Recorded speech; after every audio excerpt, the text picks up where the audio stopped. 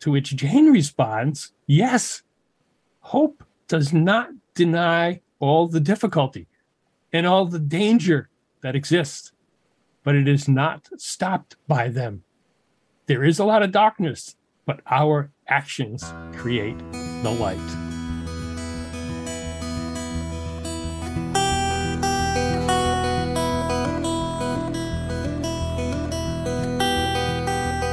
Steve Sherlock for Franklin Matters, Franklin Public Radio, WFPR.FM, anywhere on the internet, and here in the local Franklin, Mass dial on 102.9.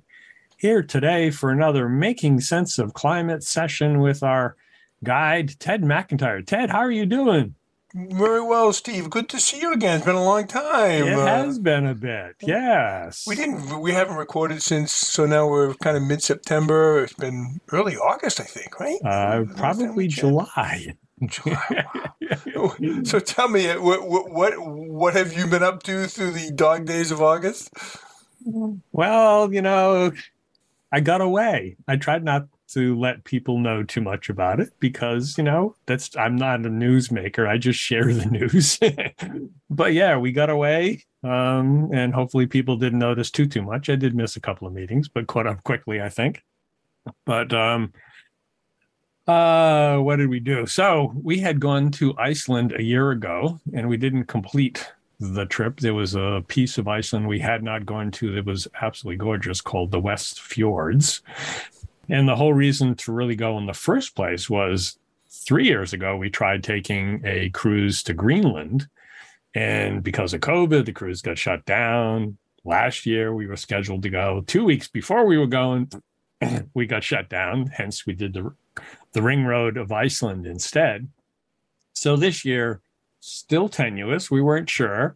We figured, well, let's at least complete the piece of Iceland. And if the cruise happens, fine. If it doesn't, at least we've completed a piece of Iceland and we can come back. So this year, the cruise happened. And the West Fjords were just absolutely gorgeous.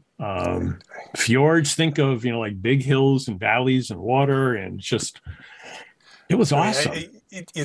I've never been to Iceland, but what you see is that it's austere but stunningly beautiful, right? Stunning, absolutely stunning, and ties as well in with the climate stuff we're talking, because Iceland certainly 70% of their electricity is generated geothermal, 30% through water power. Because, oh, by the way, if you're not aware, Iceland as an island sits at the middle of the two, or actually the junction of the two plates, the Eurasian plate and the North American plate. So the two of them are there and just kind of rubbing together, and then it creates this island, and you've got geysers and glaciers and volcanoes and all this kind of stuff. So yeah, they're tapping into that on both sides to get green energy, and it's just amazing. I was going to say Iceland is distinct from Greenland, in that Greenland is much bigger and much icier, and so they really should switch names. But it was interesting hearing some of the stories from the Greenlanders. They, especially when going back, even when the Norse came and the Vikings, etc., they deliberately called it Greenland because they wanted people to visit there. If they said it was truly Iceland, nobody would want to go. Really? But yeah, it's, I think, 70% ice, 80% ice, and 30% of Iceland is one particular glacier. So it's not totally green, but it's got a heck of a lot more green. No trees, but a heck of a lot more green. We took the boat out of Reykjavik, went to the eastern side of Greenland, and then down to the tip, and then up to the other side, stopping at 8 or 10 points. The ice is melting. I can confirm that. We saw icebergs that if you took any one of them and put them downtown Franklin, Franklin would be obliterated. Really? And there are multiple of those floating and coming and calving, and it's staggering. On the one hand, the beauty, the awesomeness, it's just, and there's only 56,000 people that live there. Nuuk, the major city, is only 17,000. It's tiny. And they're literally living on the edge. So Interesting. It was lots of lessons. I'm glad you made it back for Yes. our continuing conversations back here to the Yes. semi-populated New England, right? Yep. And I'll tease into, and I'll throw the links in the show note. But since we're on a cruise, you got some plane time, I did some book reading as well. So we had teased earlier, Seth Godin was the editor, or at least the front name, if you will, for the Carbon Almanac, which we had talked about earlier. The Carbon Almanac is the creation of over 500 people around the world, researchers, etc. They pull together the compendium. It's not kind of the book that you just kind of read through. It's got stories in it, but it has the short story, if you will, on what is this term? What is that term? It shows pictures, graphs, makes it easily explainable in good terms, and then it gives you the links to all the research behind it. It is literally the compendium and an almanac. Staggering in its awesomeness. But as staggering it was, I just needed something a little lighter, a little bit more hope, because one of the reasons we're doing this to make sense of climate for me is I'm getting a little depressed with this. This is not good.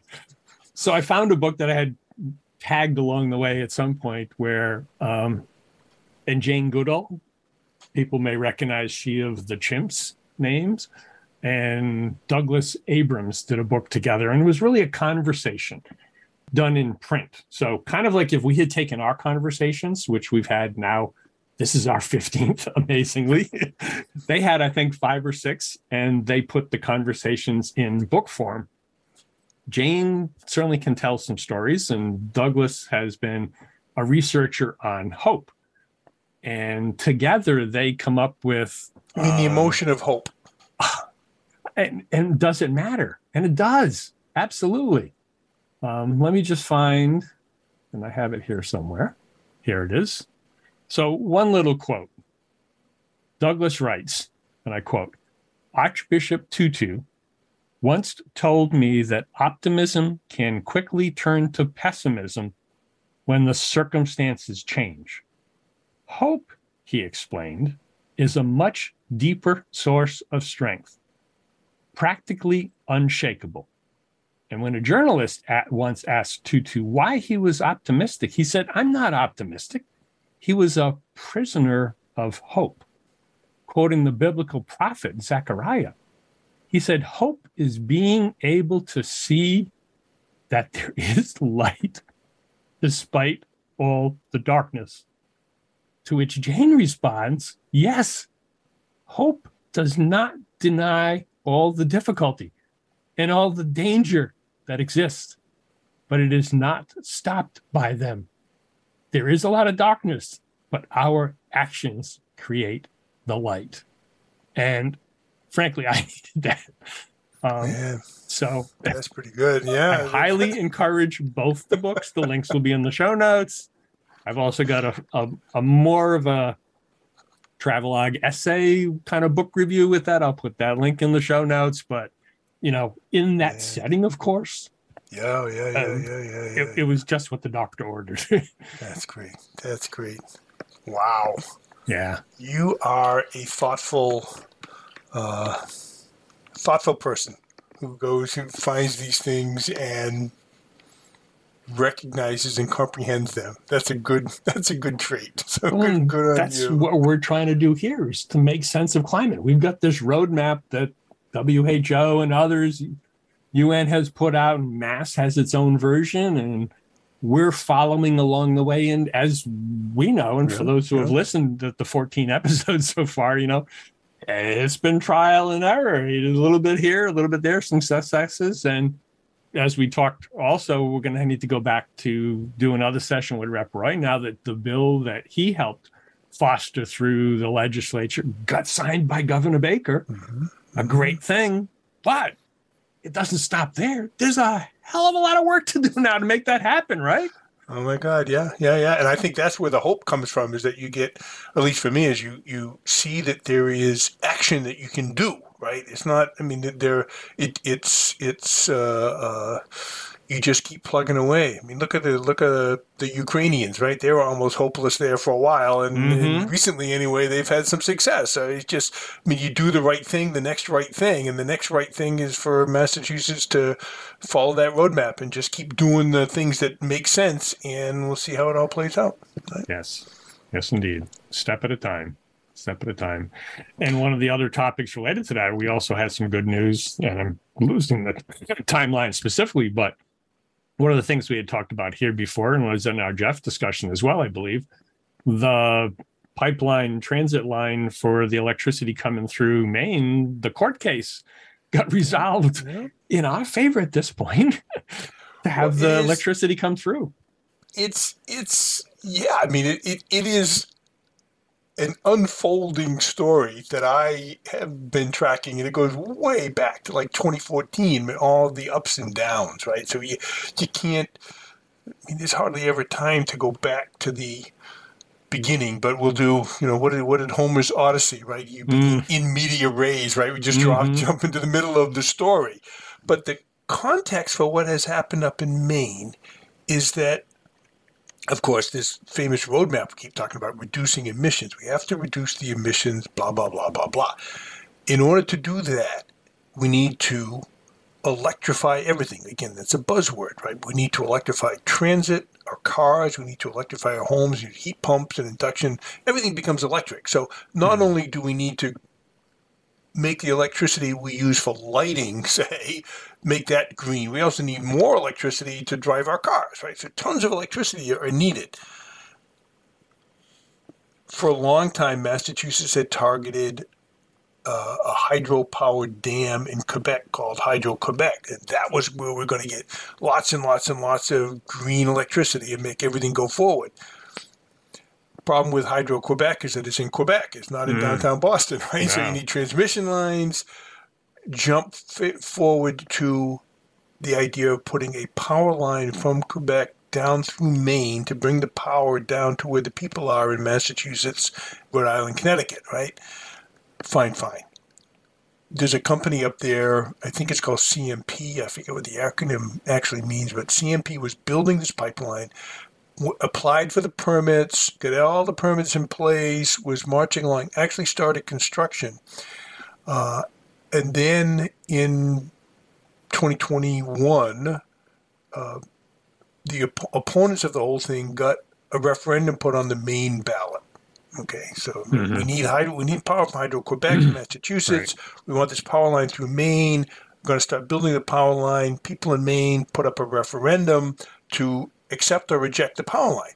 And this referendum is the people supporting it is a mix of actual people who are worried about cutting down trees. So there's good faith people, a fair amount of NIMBYism, a fair amount of people that are just mad at the local utility and would vote against them no matter what. There was a significant amount of money that came in from people, from power companies, right? And I think the way it worked is a place called, surprise, Avangrid is a company up there, and then there's the Seabrook Power Plant. And I think that they would have had to put out money to build connections to get this power line, contribute money into this power line thing. And they didn't want to do that. Okay. Long and short of it is, big referendum in Maine.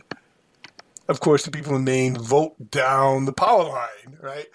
So now, then the people who are building the power line turn around and go back to the Supreme Court of Maine and say, hey, it's unconstitutional after we've got all the permits in place for a referendum to deny us this.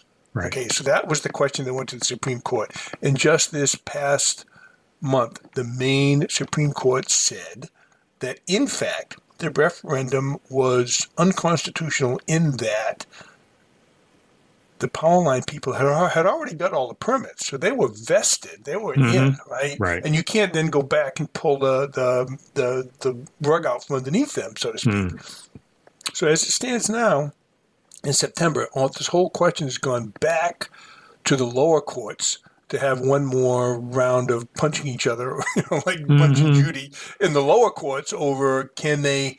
But the bottom line is that the big referendum has been overturned. The big obstacle of getting this power line built has gotten out of the way, for better or worse. And that portends the idea that we would be able to get this green power down from Hydro-Quebec through Maine.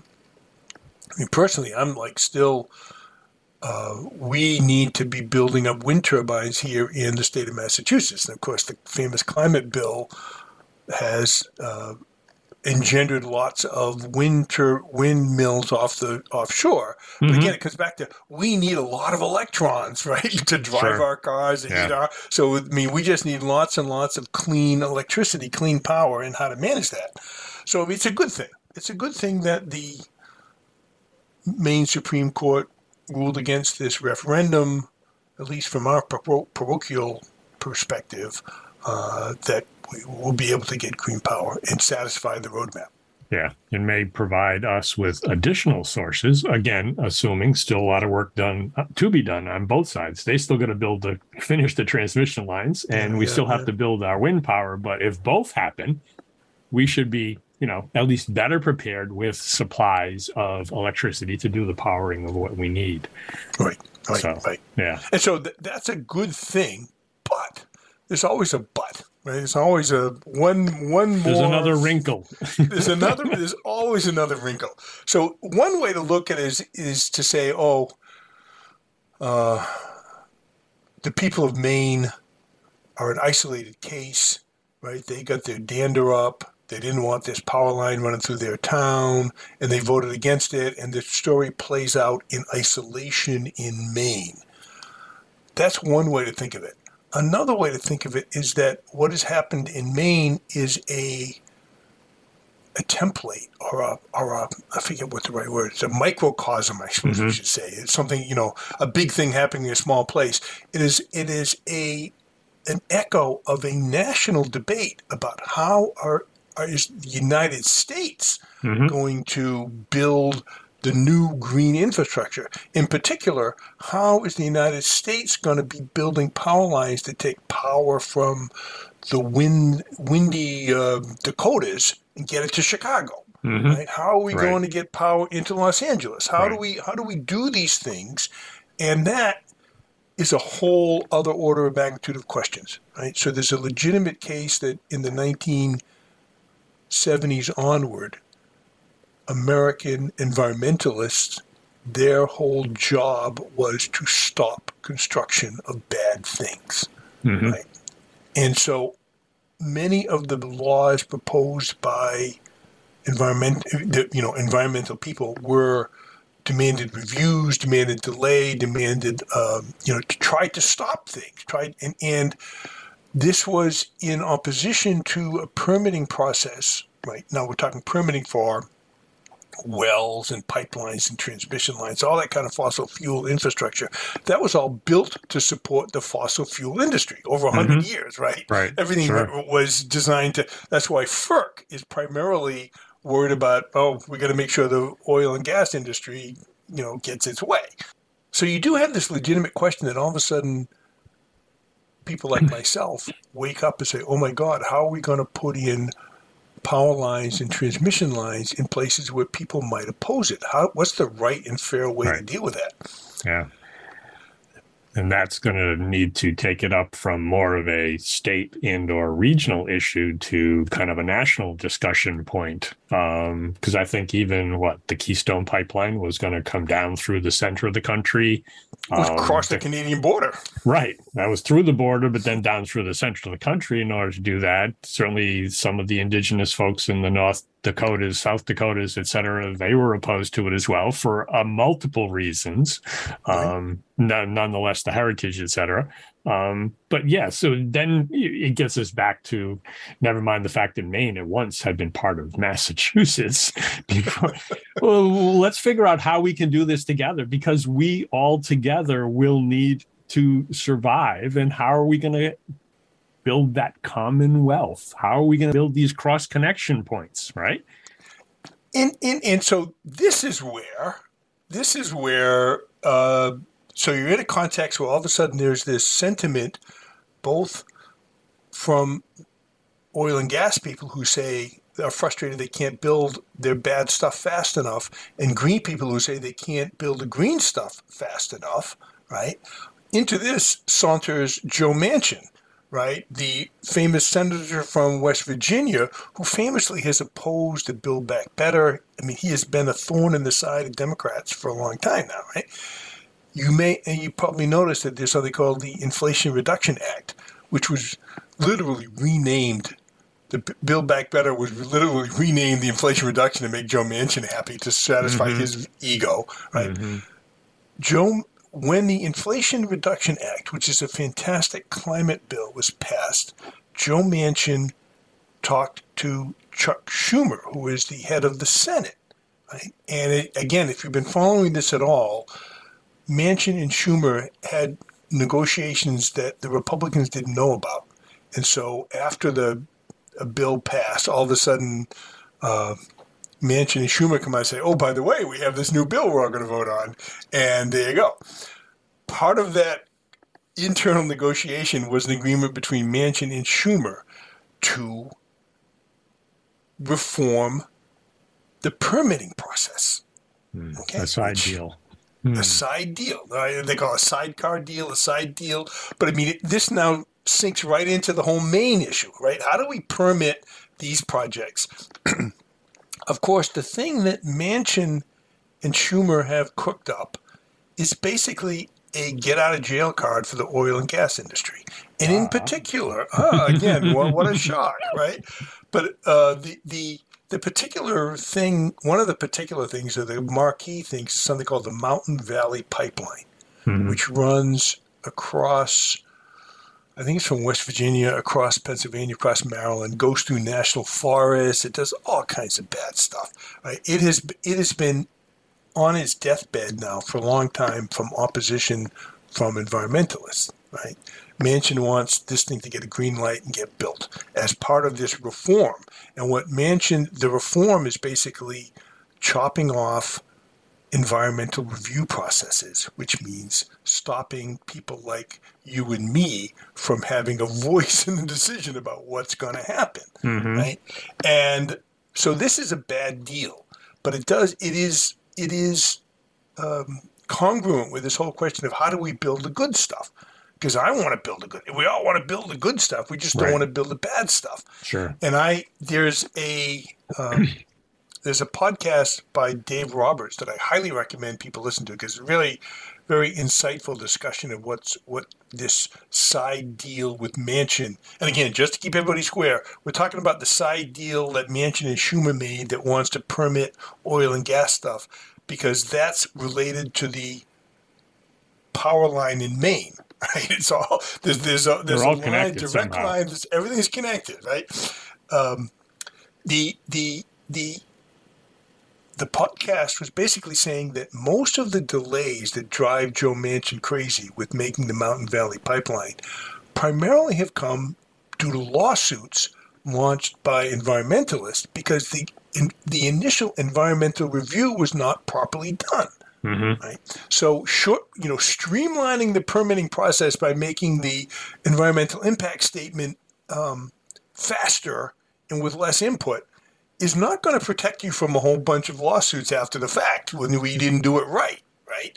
So, and that the vast majority of the oil of these permits go through on schedule, don't get delayed. But again, this podcast makes a very good point that one of the things that's missing is the funding for places like the Bureau of Land Management to have enough person power to actually look at these things and march through them, right? Yeah. So there's capacity and I think the Inflation Reduction Act does go some way towards increasing the capacity of a place like Department of Interior for managing these permits, which are going to be more and more important as we want to build, clean energy stuff. But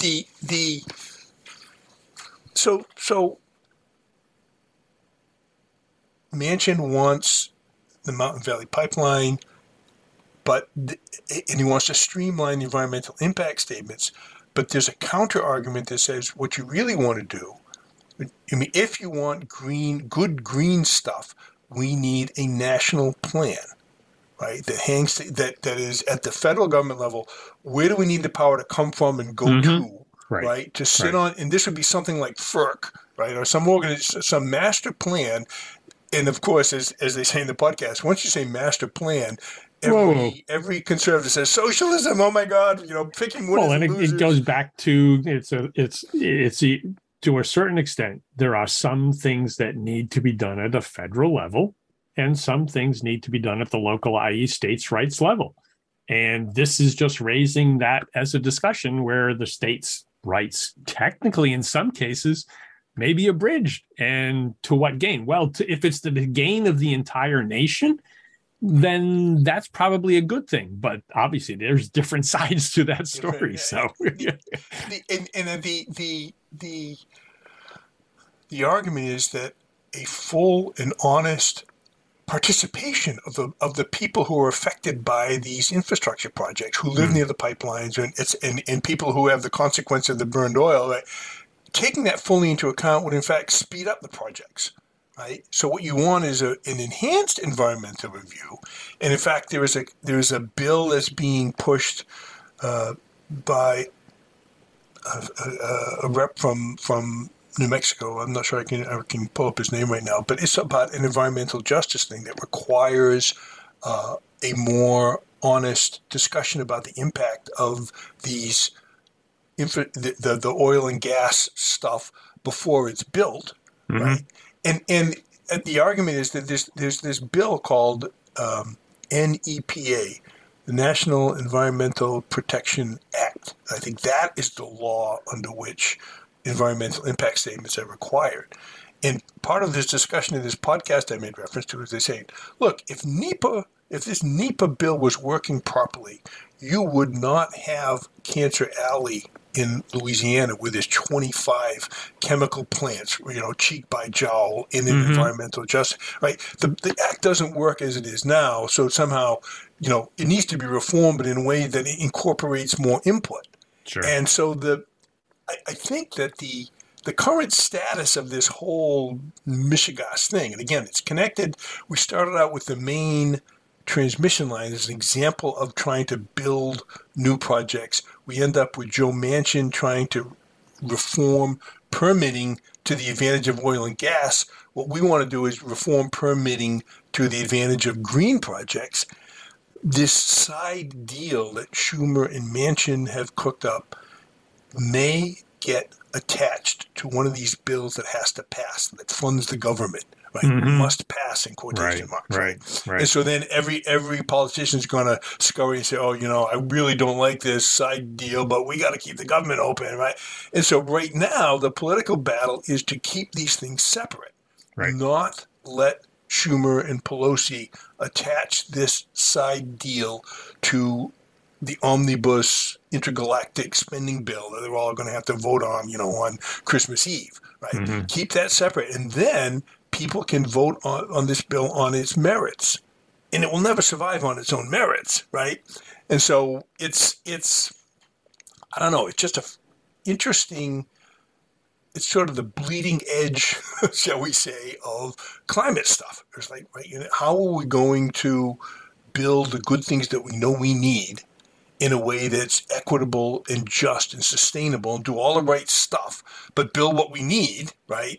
And how are we going? And that requires planning and accepting input.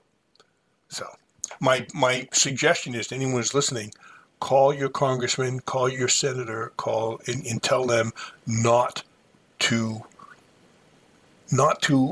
vote for this silly thing one way or the other. And in particular, don't let it get tied up with, a defense spending act that everyone has to pass. Does that make sense? Yeah, no, it does. And obviously there's people be aware. There's more to come. It's not over yet. But yeah, weigh in appropriately on whatever side you're on. Hopefully you're on the side that's fostering the green side. This is me. Yeah, I'm advocating. I'm saying, look, you guys, if you're listening, if you accept what I'm saying, the right thing to do is to call your congressman. But that's just me. Yeah. Well, it's making sense of climate. I think I would have to agree as well. So, and in terms of kind of catching up, since it's been a bit and I was away. Okay. We've talked about that.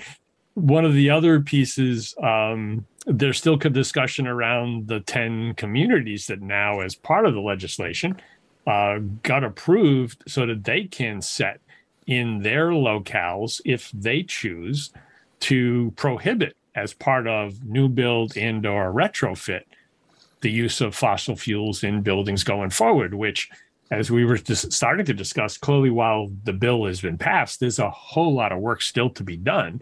This is certainly another aspect of the work that requires, and to a certain extent, it's kind of like, well, those 10 communities might as well be the pilot ones. Let's figure out some from their experiences, what's going to work and what's not going to work. But yeah, there's a whole bunch of other things that opens into as well, right? Absolutely. So this is now the Massachusetts climate legislation, distinct from the federal stuff. The Inflation Reduction Act is a federal law. We here in Massachusetts have passed the latest climate bill, which again is a blockbuster, right? There's a lot of good stuff in there. One of the things that this Massachusetts climate bill incorporated was the idea that there would be 10 towns chosen by application to be pilots for banning the use of natural gas entirely in new buildings. Right? This is what you got to do. Okay. The conditions that the legislature wisely put on it was to require the towns to, before they could get accepted, to already have enough, meet the standards for affordable housing. Right? At least because having that 10% standard. Right. Yep. Right. Well, and yeah, whatever it is, because it turns out that most of the towns who feel like they're in a position to ban new fossil hookups tend to be the more affluent towns. Mm-hmm. Right. So first of all, you want to say, okay, well, first of all, let's make sure you have affordable housing. Secondly, the legislation requires that there be some sort of documentation and lessons learned from what happens, right? It's not just willy-nilly you go off and do what you want. Right. You have to report back what you learned, because we're going to do the rest of the cities and towns eventually. Those are two super good things that I think are in the bill. Once the bill got passed in I forget even now, early July maybe. Late July, I think. Late July, yeah. Maybe even a bit early in August, because I know it was coming up to the 10th day. Right. Just before leaving, and he finally, after one headline said he was getting agita over it, right. He finally did sign it. Well, but then, like within a couple of weeks, Mayor Wu of Boston says, "Oh, the city of Boston wants to be one of the 10 towns," which is essentially like, the dog catching the bus, right? It's like for Boston to ban gas in new hookups, that's a pretty big enchilada. And then other towns, like I think it was Lowell and some of the other big cities, said, yeah, we want to get in on this too. Fascinating dynamic, because if Boston and Lowell and the other places, that means the next turn of the screw would be to say, yeah, we can ban gas statewide. All right, a much wider audience than we'd originally anticipated, I guess you could say, if Boston wants to go. But I think that one of the quirky side things, and of course, if we say everything's connected, there's so many intended and unintended consequences. There's so many things to think about. One of the things that we need to keep in mind when we talk about these pilot towns, and in fact getting off gas entirely, is that there's a bit of an equity issue in the following sense. That currently, basically the only way you can heat your home nowadays is gas. I mean, there's oil, there's a fair amount of oil, but I mean, a lot of people have natural gas. The people who have natural gas coming into their home pay fees monthly for the maintenance of the gas pipeline system. Right, so basically the utilities take all of their costs, divide it up among all the people that are using it, and you get assessed a tariff on your monthly bill to pay for the pipelines to bring you the gas. Mm-hmm. Fine. If you are wealthy enough to put in a heat pump and an induction stove and get off gas, you are now out of that system. You are no longer paying to maintain the pipes in the ground. Right? Because you had enough money to buy your way out. And what the utilities will do is they say, oh, we got one less person. We take the same amount of money. Now the same amount of upkeep we have to pay. We're going to divide by fewer people, right? Mm-hmm. And so the maintenance costs keep going up as the well-to-do people flee and get off gas. And you can clearly see that if this were to follow its own path, the least advantaged people who cannot afford a heat pump end up with increasing costs to maintain the pipes coming into their house, right? And that's purely based on income, right? Who's got the money? Right. And so there's an equity issue that you can see off in the future where disadvantaged communities have to pay a disproportionate share to maintain the pipes that bring them the natural gas that they probably don't want, right? But they don't have enough money to get off of. And so we just need to be aware of that. And this is where stuff we've talked about before, the idea that we should convert entire neighborhoods simultaneously from gas to heat pumps by doing this famous geo-microgrid where the pipeline in your street is actually carrying the constant temperature reference water that makes your heat pump so good, right? Right. Yep. That's a way forward. That's an equity-based way forward. And it's just all this big smush of stuff that you're going to think about. I'm not really sure where we're at, but there's a lot of ideas floating around. Does that make sense? Yeah, it's certainly part of the work that needs to be done. Absolutely. Yeah, there's a bunch, because the other piece, clearly, as people move more and more to, whether it's the heat pumps, they still run electricity. So the electric base is going to get even more people who also have to pay similar utility fees in order to maintain the electric grid. So, yeah, that would the support of that would get cheap because there's more and more people, as opposed to less and less people on the other side. Would they equal out? Ideally, it would be nice if they did, but I don't see that happening yet. So, yeah, there's going to have to be something, and that potentially is where the government, rightly, I think, in this case, would have to provide some sort of, temporary mechanism, obviously keyword on the temporary, to make sure we can balance it as we go forward, because then once we're through, theoretically, then the situation is okay, we can go forward. But yeah, it's a challenge. Period. For me, it's a lesson in the idea that there are equity issues that pop out of most of what we will be doing. Right, and this rewinds back to Joe Manchin and the pipeline stuff. Right? We need to listen to people and think through how it affects real people, everything that we do, in order to make sure that everyone understands what's happening and that the whole thing is done. Whatever we try and do is done with equity and fairness, because we need everyone bought into the ideas of a green future, and the way you can't have that be proportional to what your income is, basically. Right. Yeah. Challenging stuff. Very challenging. So it is a. Yeah, I think this is where your reading of the Jane Goodall book of where do you get your hope, because the problem seems so enormous. Right. How do you keep a stiff upper lip, so to speak, in the face of what seem to be daunting challenges that we keep running into, right? Yeah, and then she, in the book, to go back to that briefly, there are 4 reasons that she outlined for hope, and then they go into great detail of the stories behind those. But for the 4 reasons, certainly the amazing human intellect, the resilience of nature, the power of young people, and finally, the indomitable human spirit, right? Those 4 things is where she builds to hope forward. One other anecdote, it was interesting, Chloe, mindful as well. I'm flying. We've already talked. That's not one of the greenest things to do on Earth. And then intruding to a certain extent upon this natural land in Greenland, they truly live in a different world.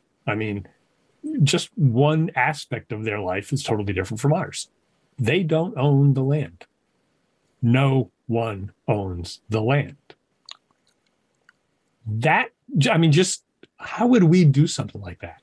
That is a different approach. Obviously, they're living in a much more accommodating manner with nature because they're dependent upon the seals, the elk, the reindeer, whatever wildlife they can get to feed off and provide their food, their clothing, in some cases their heat, etc. That is a totally different way. Obviously, also why there's only 56,000 people there, because it's obviously a sustainability challenge. And yet we're on the other side. We have property that some people own and some people don't. And we're dealing with inequity, justice, et cetera issues. It's like, holy cow. I did not know that Iceland... Not Iceland, Greenland. Greenland was common property. But funny you should say that because and we'll go tangential, an orthogonal thing for a moment. I was walking through my neighborhood, beautiful neighborhood, and one of the houses had, there was a little backhoe out there. They chopped down the trees in front of the house. And I was like, oh. And subsequently they planted another tree. So good on them. All good. Sure. Yeah. But it got me thinking that how weird a proposition it is that I own my square half acre and I can do whatever the heck I want in this. Right? I can blacktop it. I can, I can do whatever I want, and you can't stop me, right? Because it's private property. And you start thinking about that, and you say, well, wait a minute. That rewinds back, I think, to a man's home is his castle, sort of 1650s law where, not Britt, Hobbes and Hume and these philosophers, right? They were equating to the king, right? Which goes back another 1,000 years. Sure. But, the whole concept of private property, that you can own this tree, you can own this beachfront, and no one else can go there, is I would just submit, it is weird. If you go from the Greenland perspective, right? Greenland's like, yeah, we all own everything in common here, right? But in the United States, everyone's got their fence up and their shotgun to make sure nobody comes on their property. The question is, how do you, we're not going to overturn 1,000 years of British common law, right? and not have private property. But how do we move to a world where the consequences of what you do on your little patch of heaven, you take other people into account? I mean, I don't know. Is that too utopian? No, because and location also matters. So if your quarter acre, half acre, whatever it is, happen to be near wetlands, then there are wetlands rules and regulations, Conservation Commission, et cetera. You couldn't chop the tree within the 200 yards of the wetland, 200 feet of the wetland, whatever I don't pretend to be an expert. I've just followed some of the meetings, but you've got rules and regulations that you need to abide by if that location is there. But to your point, if it's away from that, if it's on the top of the hill, no wetlands around, then you can do what you want.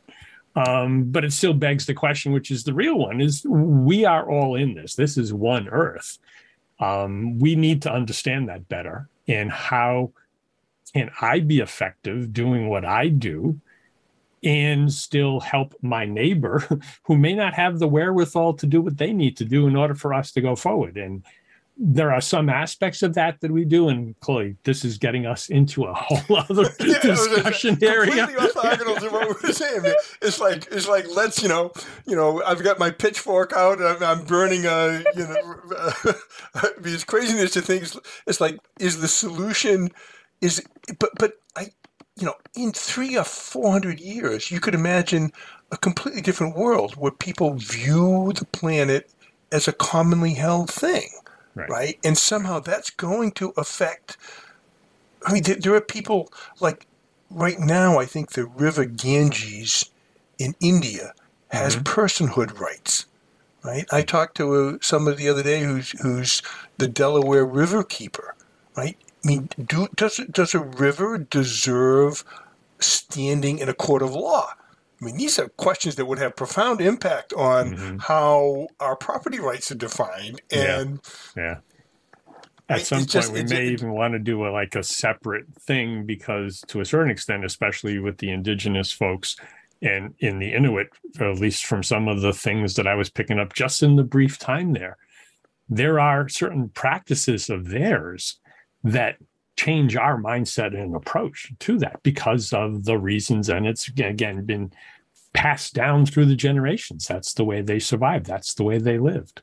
Yeah, that's probably worth of another discussion. Yeah, maybe we should. I think it's really because that sort of, and I've said 1,000 times about the Ursula Le Guin quote, science fiction writer, who said that if you went and talked to a medieval serf in the year 1000 and tried to explain modern day capitalism, they would not know what you're talking about. No. Right? No. So we're all, humanity today is headed somewhere. We just have no idea what it's going to be.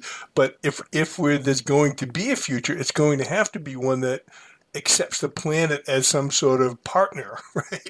And so it's going to be different from what we think now. And we should talk about that sometime. Maybe we should. Get 5 cups of coffee. We're getting along that way. I certainly steered us that way a little bit, but I think it was inevitable because there is only one Earth. Right. As many of us there are, our own, in our lifetime, by 2030 and 2050, et cetera, certain things need to be done. And there's already reports saying, that if we don't even move faster, then something's going to happen sooner, et cetera. So, yeah, the work is on us. The work has to be done. I hopefully have a little bit more hope that'll get us through what we need to do. And hopefully if they're listening and haven't turned off saying, what the heck's going on with those folks? If you are listening, thank you. You stayed with it. Thank you. Stay tuned. There's more to come. Well, thank you for another riveting discussion. And we've got another few tacks to go. Yeah, I mean, this is always fun. And I think, we have more. There's lots more to talk about. So. Yeah, it's all connected one to another. And I think that connection piece is one of the recurring themes that we're just going to have to spend some more time on.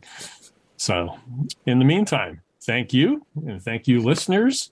And as a quick reminder, we do this because Franklin matters. We are now producing this in collaboration with Franklin TV and Franklin Public Radio. This podcast is my public service effort for Franklin, but we can't do it alone. We can always use your help. How can you help? If you can use the information that you find here, please tell your friends and neighbors. If you don't like something here, please let me know. Through this feedback loop, we can continue to make improvements. And I thank you for listening. For additional information, please visit franklinmatters.org. If you have questions or comments, you can reach me directly at suresteve@gmail.com. The music for the intro and exit was provided by Michael Clark and the group East of Shirley. The piece is titled Ernesto Mañana, copyright Michael Clark and Tintype Tunes in 2008, and used with their permission. I hope you enjoy. By the way, you can also subscribe and listen to Franklin Matters Radio on your favorite podcast app. Search in podcasts for Franklin Matters.